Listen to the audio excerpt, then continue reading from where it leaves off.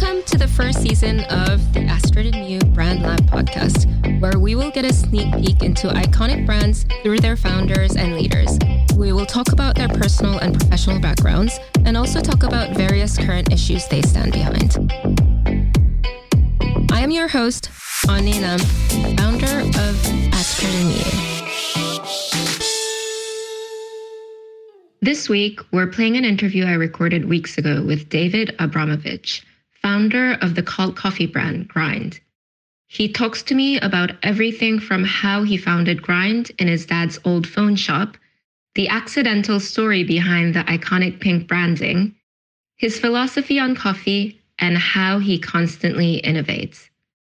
Since our recording, he is now father of a beautiful baby girl. So congratulations, David. Please note that this is a virtual recording, so the sound quality may be affected. Thank you so much for being on the podcast with me. And obviously, we've been doing a lot of research about you, so I feel like I know you already. What have you found out? A lot of good things, actually, and a bit of Instagram stalking, including your wife's Instagram account, which the girls in the office are obsessed with. So it's so good to finally meet you, albeit virtually. It sounds like Grind Coffee was born very organically from what I read and what I've heard, with your friend who was a DJ out of your dad's old phone shop. How lucky is that? Can you tell me more about the initial journey of the setup? Yeah, sure. Yeah, no, it was very, very organic. And I think, as is so often the case with these stories, it was kind of the last thing I expected to find myself doing. But I founded a tech business while I was still at uni with a friend, and we raised quite a lot of venture capital. And I was very focused on growing that business. But in parallel to that, unfortunately, my dad got sick and passed away quite unexpectedly when I was 25. So as kind of part of the aftermath of that, I realized that I'd inherited his phone business, which was basically by that point was just down to one single kind of mobile phone retail store. And I didn't want to take that business over because, it was kind of getting to the point where everyone was just buying iPhones then anyway. And there wasn't really that much value to be added in a high street mobile phone store. This was 2011, but the building itself was, and still is, a really cool building right on Old Street Roundabout, a little circular building that kind of stands on its own right on the edge of the roundabout. It's very unique. And, today it looks like an amazing location, but in 2010, it looked like a strange location because kind of, Silicon Roundabout hadn't really happened then. And, there's been this huge gravitation towards the east of London with the Olympics in 2012 and Shoreditch becoming where everyone kind of wanted to be. But listen, that had started to happen then for sure, but it wasn't quite as obvious as it is now. I remember I first came to London in 2009, and I felt like that bit was a bit grimy compared to West London. Yeah, it was. But now it's so much cooler. Yeah, I used to work in that store as a teenager, which would have been, in the early 2000s. And, as like a summer job helping out my dad. And back then it was like, you got off at Liverpool Street Station and you walked through this like awful streets. And then eventually you found your way to the shop on Old Street. It was just so different then. But, I think I was very, the shop was quite, and still is, very sentimental to me. And I knew that I wasn't going to give it back. We had a very long lease, and I didn't want to give it up. But I also didn't want it to be a phone shop. So basically just kind of looked at the building and where it was and thought, I think this could be a cool coffee shop. And that kind of was the beginnings of the whole thing. And then I started working on it and I started thinking about what to do. And a friend of mine, Kaz, who's a DJ from Melbourne, asked to get involved. So he became an investor and helped me to open the first one. And it was very much about bringing that kind of Melbourne style coffee shop, but then adapting it for the London audience, and people had done that already back then. Yeah. And what why did you decide on a coffee shop at that time? It's a huge shift from being being a tech entrepreneur, obviously. Yeah, I mean, honestly, it just felt like what the building should be, and I'd actually discussed it with my dad a little bit as well about maybe one day it could be like a coffee shop and a wine bar, because it was a cool site. But in the end, it ended up being kind of coffee and cocktails. But yeah, it was purely driven. You know, I didn't know anything about coffee then. I didn't, I'd barely ever made a coffee. Like I didn't know, there was no burning desire to, open a coffee shop. Or I didn't have this big passion for coffee. It just felt like the obvious use for it. Yeah, you just had a gut feeling that it should be a coffee shop. Yeah, and it felt like the right use for the building to be kind of a meeting spot. Because it's right outside the station. Yeah, amazing. And when I look at your branding, it's so on trend and on the mark with the millennials. But as a coffee enthusiast, I personally think your coffee is amazing. And I've been ordering your coffee for my work from home coffee machine since the lockdown. Good. So you're welcome. And can you tell us a bit about how you went about sourcing the right coffee? How you chose the roasters, etc. Because you just told me that, you weren't a coffee enthusiast, you knew nothing about coffee. How did you go about that? Yeah, I mean, we at the start, the one thing that I was really clear on was that I wanted it to be our own coffee.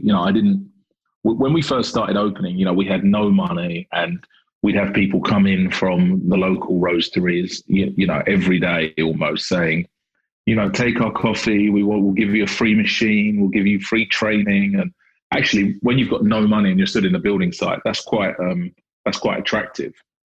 But we were very keen to have our own blend because I just didn't really get why we would cover the shelves in someone else's brand rather than building out our own brand. So basically we just talked to people until we found someone who was willing to white label for us. And then we developed the kind of the first version of our house blend. And the main thing was, I think the specialty coffee scene tends to be obviously run by people who are really into coffee. And people who are really into coffee don't necessarily reflect the tastes of your average flat white drinker from Shoreditch Grind. They all drink espresso only. But, in reality, 90% of our drinks are served with milk. So, they design these quite specialty, often quite floral, delicate blends, which taste great as espresso. But then as soon as you put milk in them, they get completely lost. So, we were keen that it was, a proper cup of coffee and you could taste the caffeine. And then, just going for that chocolate kind of nutty flavors that we think that everyone loves. And we've come so far from then in terms of that was, we were buying, 10 kilos or 20 kilos a week, probably when we first started from someone else. Now we have a huge coffee roastery where it goes into all different products for our stores, for at home, for Soho House stores, Soho House locations globally. But fundamentally, even though the scale has changed loads, we've barely changed the initial kind of house blend. It stayed pretty much the same from day one. So, and I think that was one of the things that was one of the small list of things that we got right, alongside the giant list of things that we got wrong.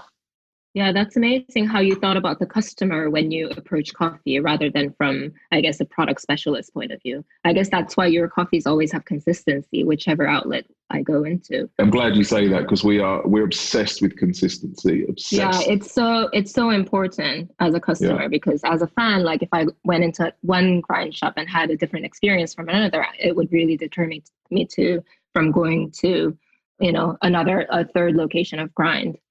So I think it's so important. Yeah. And how, your brand is obviously so on point. It's very similar to ours. You have the millennial pink, you have the font. How did you go about building the brand? Is this what it looked like when you first started, or did it evolve? Who did the branding for you? Yeah, no, it's evolved loads over the years. We've done it all ourselves in-house. The first thing the first thing was a Shoreditch Grind logo, which we had one of the baristas at the time actually just knocked up, and we chose out amazing. of loads. Yeah. And then, obviously as we started to expand, we still have the individual store logos, but we, mainly focused around the central Grind logo, which is just Grind in some block text. And then we introduced when we did our first crowdfunding campaign, which was, I think, 2015, we kind of had to come up with a color, because, you kind of need it, because we were doing these big posters in train stations and you have to come up with a color, and we didn't really have a color. And we settled on, we had this image of a cup of coffee on a marble table, one of our red cups on our white marble table, which is kind of like our signature look. And then there was the reflection of one of our neon signs in the marble table, and it kind of created this pink color in part of the image. And we literally just used a color picker and grabbed that as we were playing, on Photoshop with different colors. And we thought, oh, that pink looks really good, let's go with that. And then, at some point around that time, I think lots of other people did a similar thing, and then it became known as kind of millennial pink. So I love how everything you did was so organic and so candid, and you're not so precious about it. Yeah, it's super organic, and the brand continues to evolve, and I think it has to. I think as soon as it stands still, it will die, right? But it has to continue to evolve, and obviously now it's evolving, to primarily become an at-home brand because of the opportunities there, and because of COVID in particular. So that means looking at everything again. Yeah, I mean, you just mentioned evolution and growth into home coffee and everything. So how did your strategic directions change after COVID and lockdown? Because I read somewhere at-home brewing is around 40% of your revenues now, as opposed to the coffee shops. Is that correct?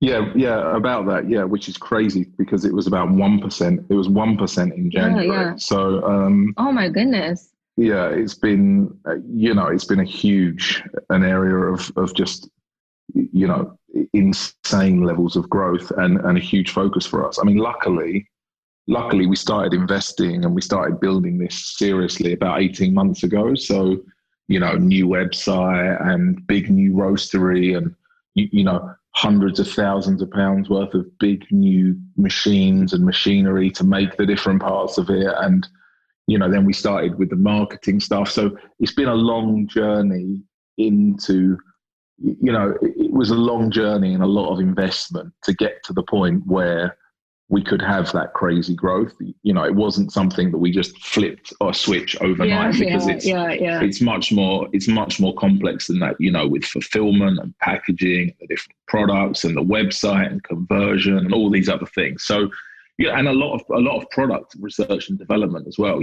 Our key product obviously is our compostable Nespresso pods, and, trying to get something in a pod that tastes as close as it's possible for it to taste to a coffee in our store took a huge amount of work and development as well. So, but we were very fortunate with the timing that all of this kind of, literally it wasn't until February that we finally had the last pieces of equipment and, the supply chain ready to go. And literally, then COVID hit a month later and things went crazy. So and I mean, I was going to ask the same question, whether you were being reactive to the lockdown or whether you were planning this, but I guess you asked me, you answered the question. But did the lockdown in a way accelerate the launch of these products?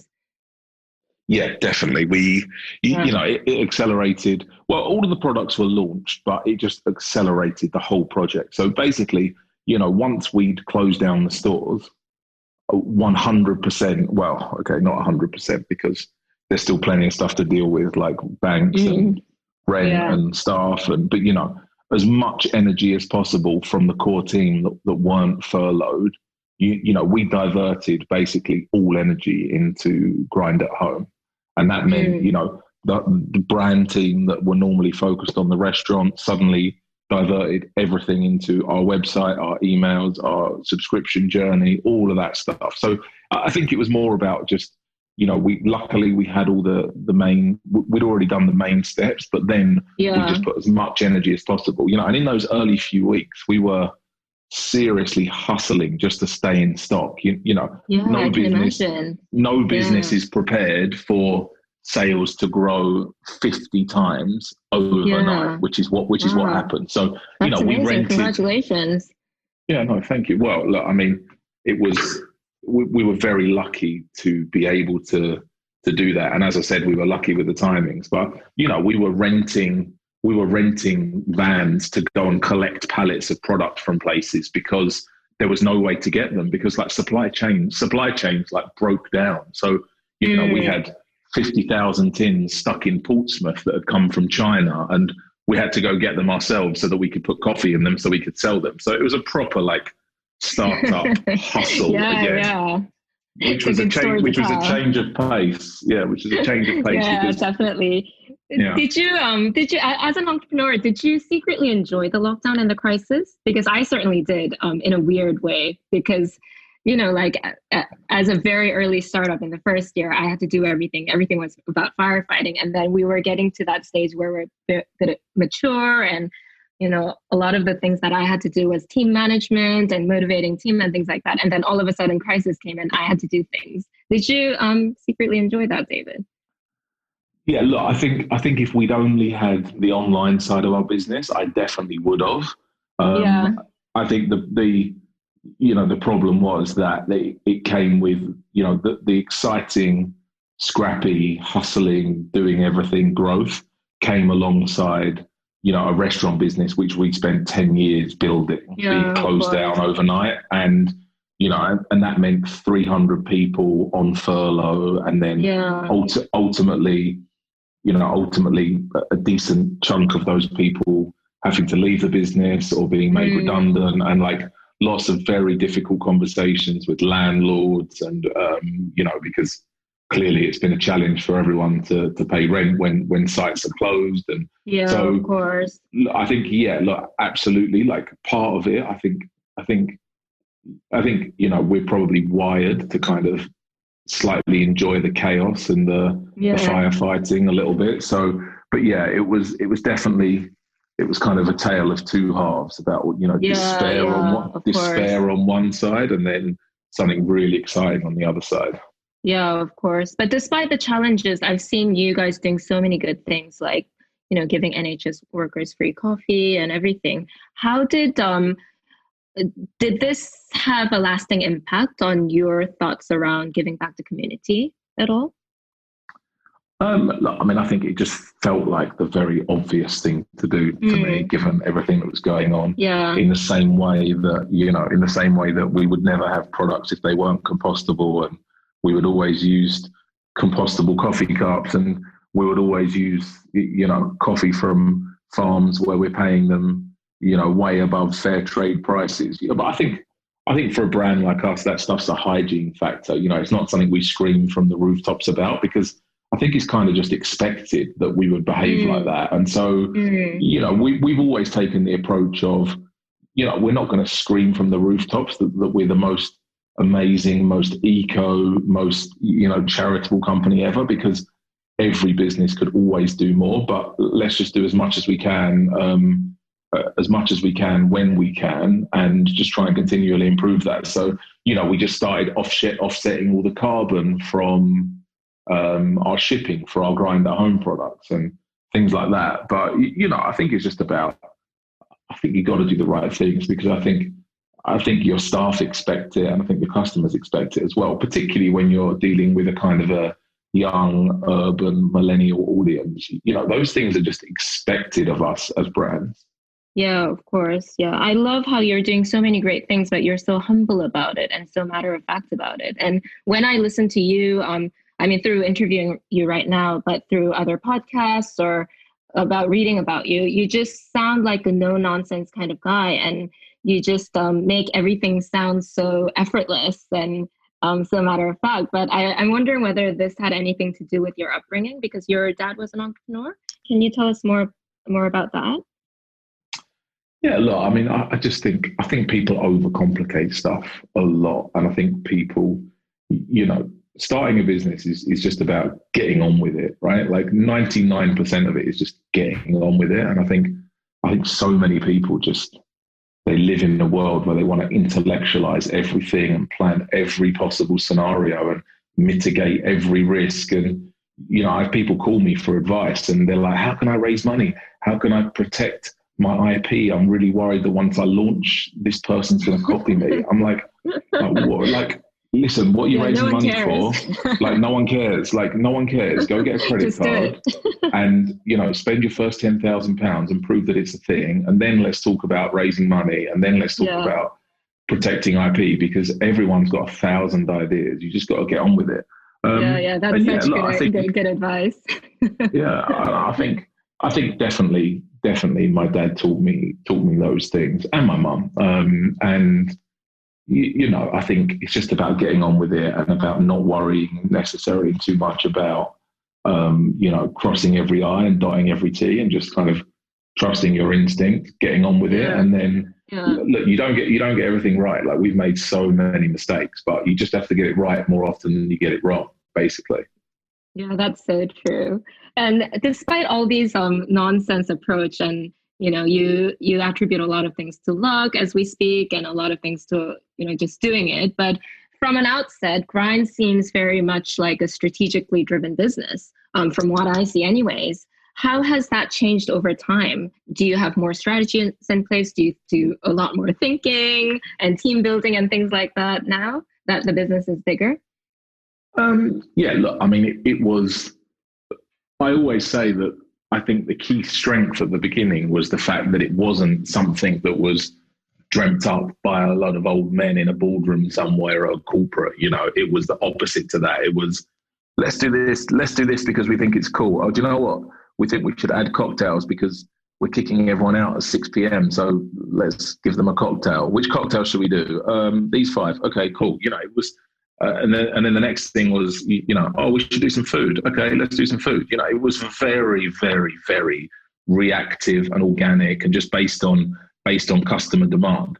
Obviously, as you mature, we've raised quite a lot of money now. We've had a lot of investment. We've invested in a lot of assets. So you have to become a little bit more strategic, and look, along the way we've made mistakes, and we've invested in things that haven't worked. But I think we're still at the stage where we can be pretty entrepreneurial. And obviously, no matter how much strategy we had, everyone's strategies went out the window in January, February, right? As we went into this lockdown. Exactly. Whatever your business plan said for 2020, I bet it didn't say this. For everyone, right? So I think it's really important that you can still be kind of nimble enough to adapt. But I think we're very set strategically now on what we want to do, which is to keep growing our high street presence, but to focus much more energy into the at-home space, because no matter what happens, there's a large opportunity, we believe, to grow that and to give people a much better choice to have a high quality coffee at home, because the choices are relatively limited at the moment. Yeah, is going into Soho House and going into hospitality one of the strategic pillars as well? Because I went to Soho Farmhouse a few weeks ago with my husband, and I've spotted your really pretty pink pods there, and I was really excited to see them. Yeah, no, it's a really exciting deal with them. So we now supply the coffee globally that is used in the houses. So when you have a flat white in the restaurant, it's ours. If you have an espresso martini, it's got our coffee in it. And then there's our pink tins are in every hotel room globally as well. So we are not intending to be a wholesale business. We're very much a retail brand, and having a relationship directly with the customer is what we're all about. Soho House is, we've been friends with the guys there for a long time, and it's just an amazing way to get our brand in front of their, 120,000 members globally. I've certainly, as a very regular visitor to Shoreditch House, which I live next door to for, 15 years now, and then lots of their other locations around the world, I'm certainly been, very influenced by them. And, any brands that you see there kind of immediately, I think that adds credibility to a brand. So that's what we're trying to do, really, just help position us as, the authority on coffee for that certain kind of demographic. Yeah. Would you be expanding that to other hotel chains or hospitality? Is that in the pipeline as well? Yeah, I think anything that is strategically kind of additive in terms of brand. So, we're working with Brewdog now, so they have our pods in all of their pubs across the UK and Europe. And I think we're talking to some other hotel brands. I think we'll never do it just for the sake of doing it. It needs to be a brand that we like or that we love, because we don't want to be a wholesale business, and we don't want grind coffee to be everywhere. We want grind coffee to be really special. So you need to only be able to get it from us or in places that we think will do justice to the coffee and will take it seriously, which is why Soho House was such an obvious partner for us, because they already took it really seriously. They have exactly the same equipment in all of the houses as we use in the grind. So it means we can train them, and the product can be, as good as it is in the grinds. Whereas I'm not interested in giving it to restaurants where they're not going to take it seriously, and you're going to get a grind coffee and then it's going to be a bad cup of coffee, because people tend to blame the beans, even though it's as much about the machines and the barista as everything else. People tend to blame the beans. So we'll only do it when we believe that the person serving it is going to do a great job. Yeah. And you just mentioned that at home will be majority of your strategic pillars, but are you thinking of opening up more coffee shops or I guess your lifestyle retail outlets? Yeah, definitely. We will do. I think the question at the moment is when. Clearly we had a pipeline of sites which we've pressed pause on for the time being, and I think when will it make sense to invest 7 figures of money into a physical high street location again? I think there's a big question mark around that at the moment. It certainly doesn't make sense to do that today, because you can't even go there until after 10 p.m. and you can't go in more than groups of 6, and and also no one's even coming into central London. Footfall is still 10 or 20% of what it was. So, it would be crazy to go take on a store and put all that money into it right now. I think we certainly, we're not at the point where we've opened the last physical store ever, not at all. But, I could easily see it being a couple of years until we get back into expansion mode on the high street, just because of, so much uncertainty. Yeah, of course. But in the ballpark, where do you see grind going? Because you've obviously expanded into lifestyle aside from coffee. You've been doing cocktails, brunches. What's your ultimate vision in 5 to 10 years? I see us as becoming, the world's coolest coffee brand, basically. And, I think we'll have international stores for sure in key cities, probably near a lot of the key Soho House locations, because they're the obvious places for us to go anyway. So, New York, LA, Berlin, and then I think, potentially setting up roasting locally in those locations, and using our retail presence and our Soho House relationship to then start building our at home sales in all of those regions. But what's so exciting about the Nespresso pods for us is that it's a true alternative to Nespresso's own pods, and there's a huge number of these machines globally. 1 in 3 households in the UK has one, but there's not an obvious alternative to their own pods. And obviously, that's so true. Yeah, their pods come with 29,000 of their pods go into landfill every minute, which is an astonishing number. But ours are compostable, ours have organic coffee, and they taste much better. So we think there's a really exciting opportunity to create a proper alternative to Nespresso, and to continue building our credibility through the high street retail. That's so exciting. And are you developing a machine as well, or machines? Top secret. I couldn't possibly say. All right, I couldn't possibly say. Gotcha. And I mean, despite many hipster flat white outlets popping up in London in the last, I guess, 10 years or so, Grind does definitely stand out. What do you think is your secret ingredients, and what do you actively do to stay ahead from the competition? Do you know what? We've always invested a lot into store design, and I think that's been a crucial part of growing the brand, and getting the traction that we've had as a brand has been about, firstly it's been about designing amazing looking stores and probably spending more than most people, and there's lots of touches that we have, like the marble, like the neon signs, that make it a really distinctive atmosphere. Then the music is really important. We have our own recording studio. We work really hard on the music and the playlist, and that's a big part of the experience. And then, then the team and the product. We tried to keep the product really simple, really accessible, well priced, and just consistently very good. Flat white, smashed avocado, poached eggs, or a burger, or a chicken dish. Nothing too complicated. An amazing espresso martini, but just the kind of stuff that you want to have 3-4 times a week. We're not a once a week place. We're at least pre-COVID anyway. Lots of our customers used to come 5, even 10 times a week. Obviously every day for coffee, but then also some days for breakfast, sometimes for weekend brunch. We want it to be that kind of that additional space that you could come to.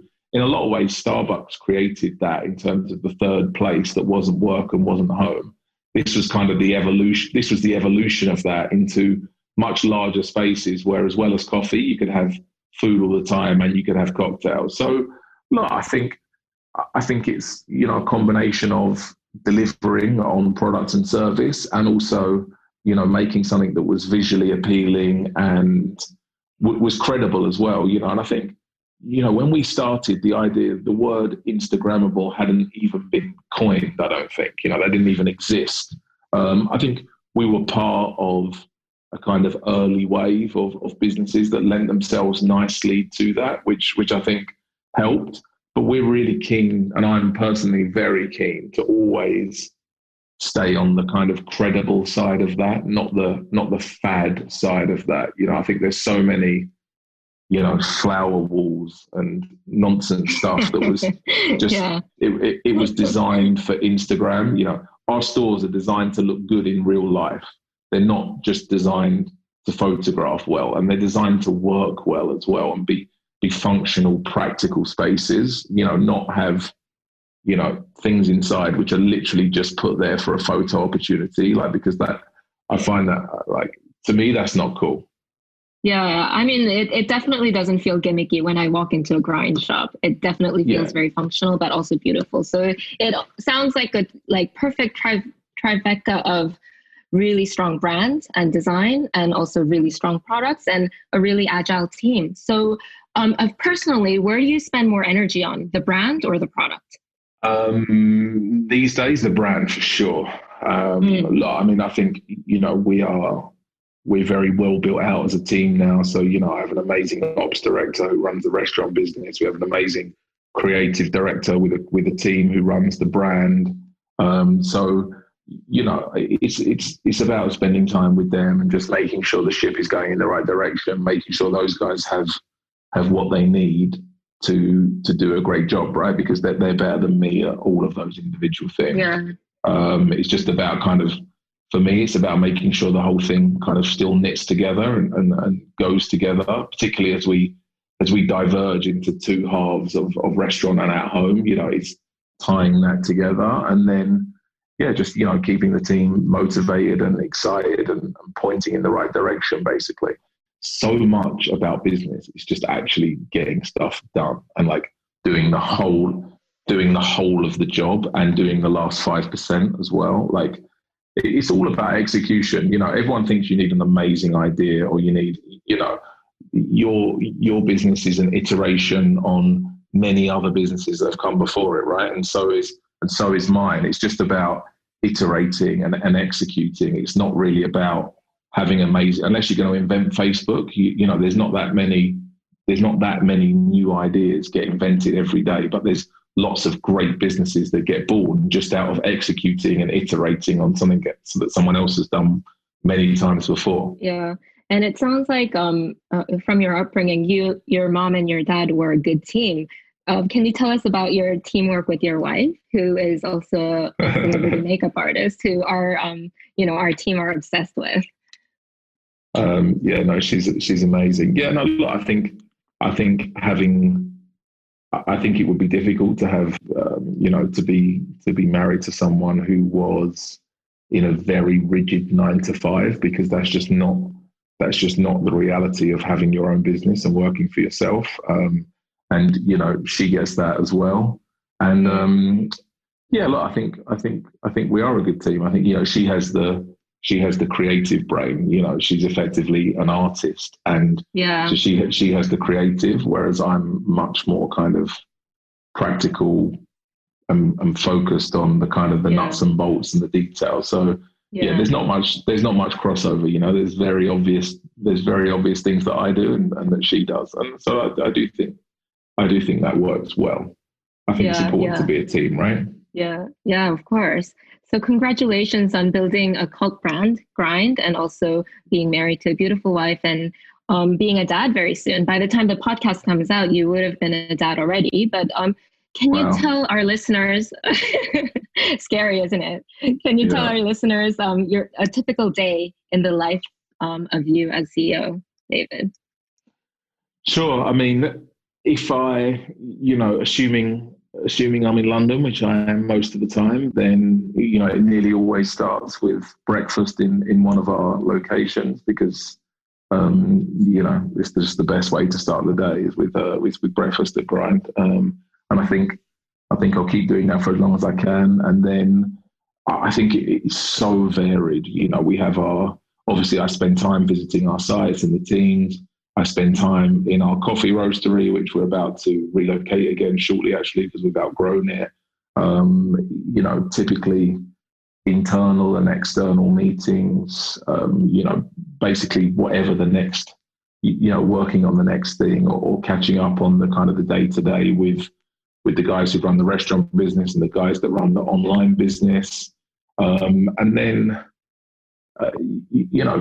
basically it's working on the next thing. So be that the next round of fundraising or the next project, or, how are we going to improve things? How are we going to move things forward? How could we convert better on the website? How could we convert better in store? I'm not involved at all in the day-to-day operation of anything really.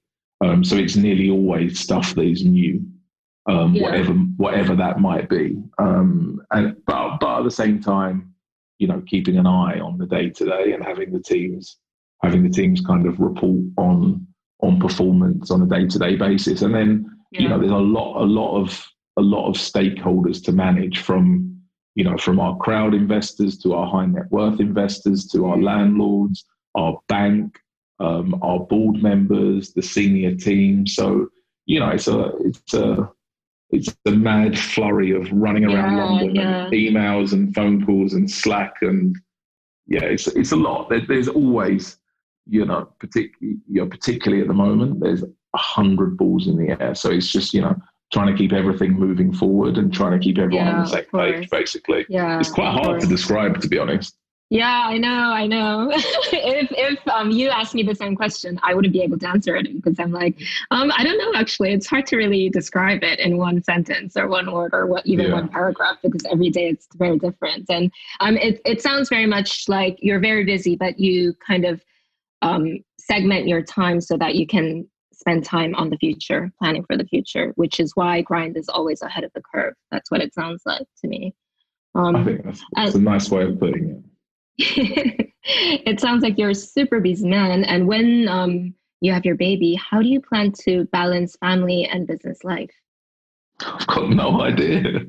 I have no idea. Like, I'm going to try and... you'll figure it out like everything else. Yeah, exactly, right? Like, I can have a few weeks off at the start and then figure it out. Luckily, I live very close to some of our locations and very close to our office. And the amazing thing now is, the whole business is in my phone in a lot of different ways. So, I'm lucky to be able to be flexible with my time and to kind of set my own agenda as well. So I don't know, we'll figure it out. Yeah. And you know what, I think in a way entrepreneurs are the best position to be parents, because I think having a baby is like having a startup. This is what I tell my husband all the time. You figure something out and then there's like new problems every month. There's a new problem that you need to figure out, and then eventually they're 18. Okay, lastly but not least, what would you tell your 20-year-old self, assuming that you're older than 20? I am older than 20. I'm 35 now, which is terrifying. What would I tell my 20-year-old self? Just enjoy every moment of your 20s, because, it's just the best time ever. And, just back yourself. Don't worry about it, because you're gonna figure it out as you grow. But I think that applies to that's all such 20-year-olds, great advice. right? Yeah, such great advice. Back yourself. Yeah, great advice. Thank you so much, David. Pleasure. Thanks for listening to the Astrid Miyu Brand Lab podcast. If you enjoyed listening, please do make sure you like, subscribe, and leave a review. And to learn more about the Brand Lab, please come search on our website, astridmiyu.com.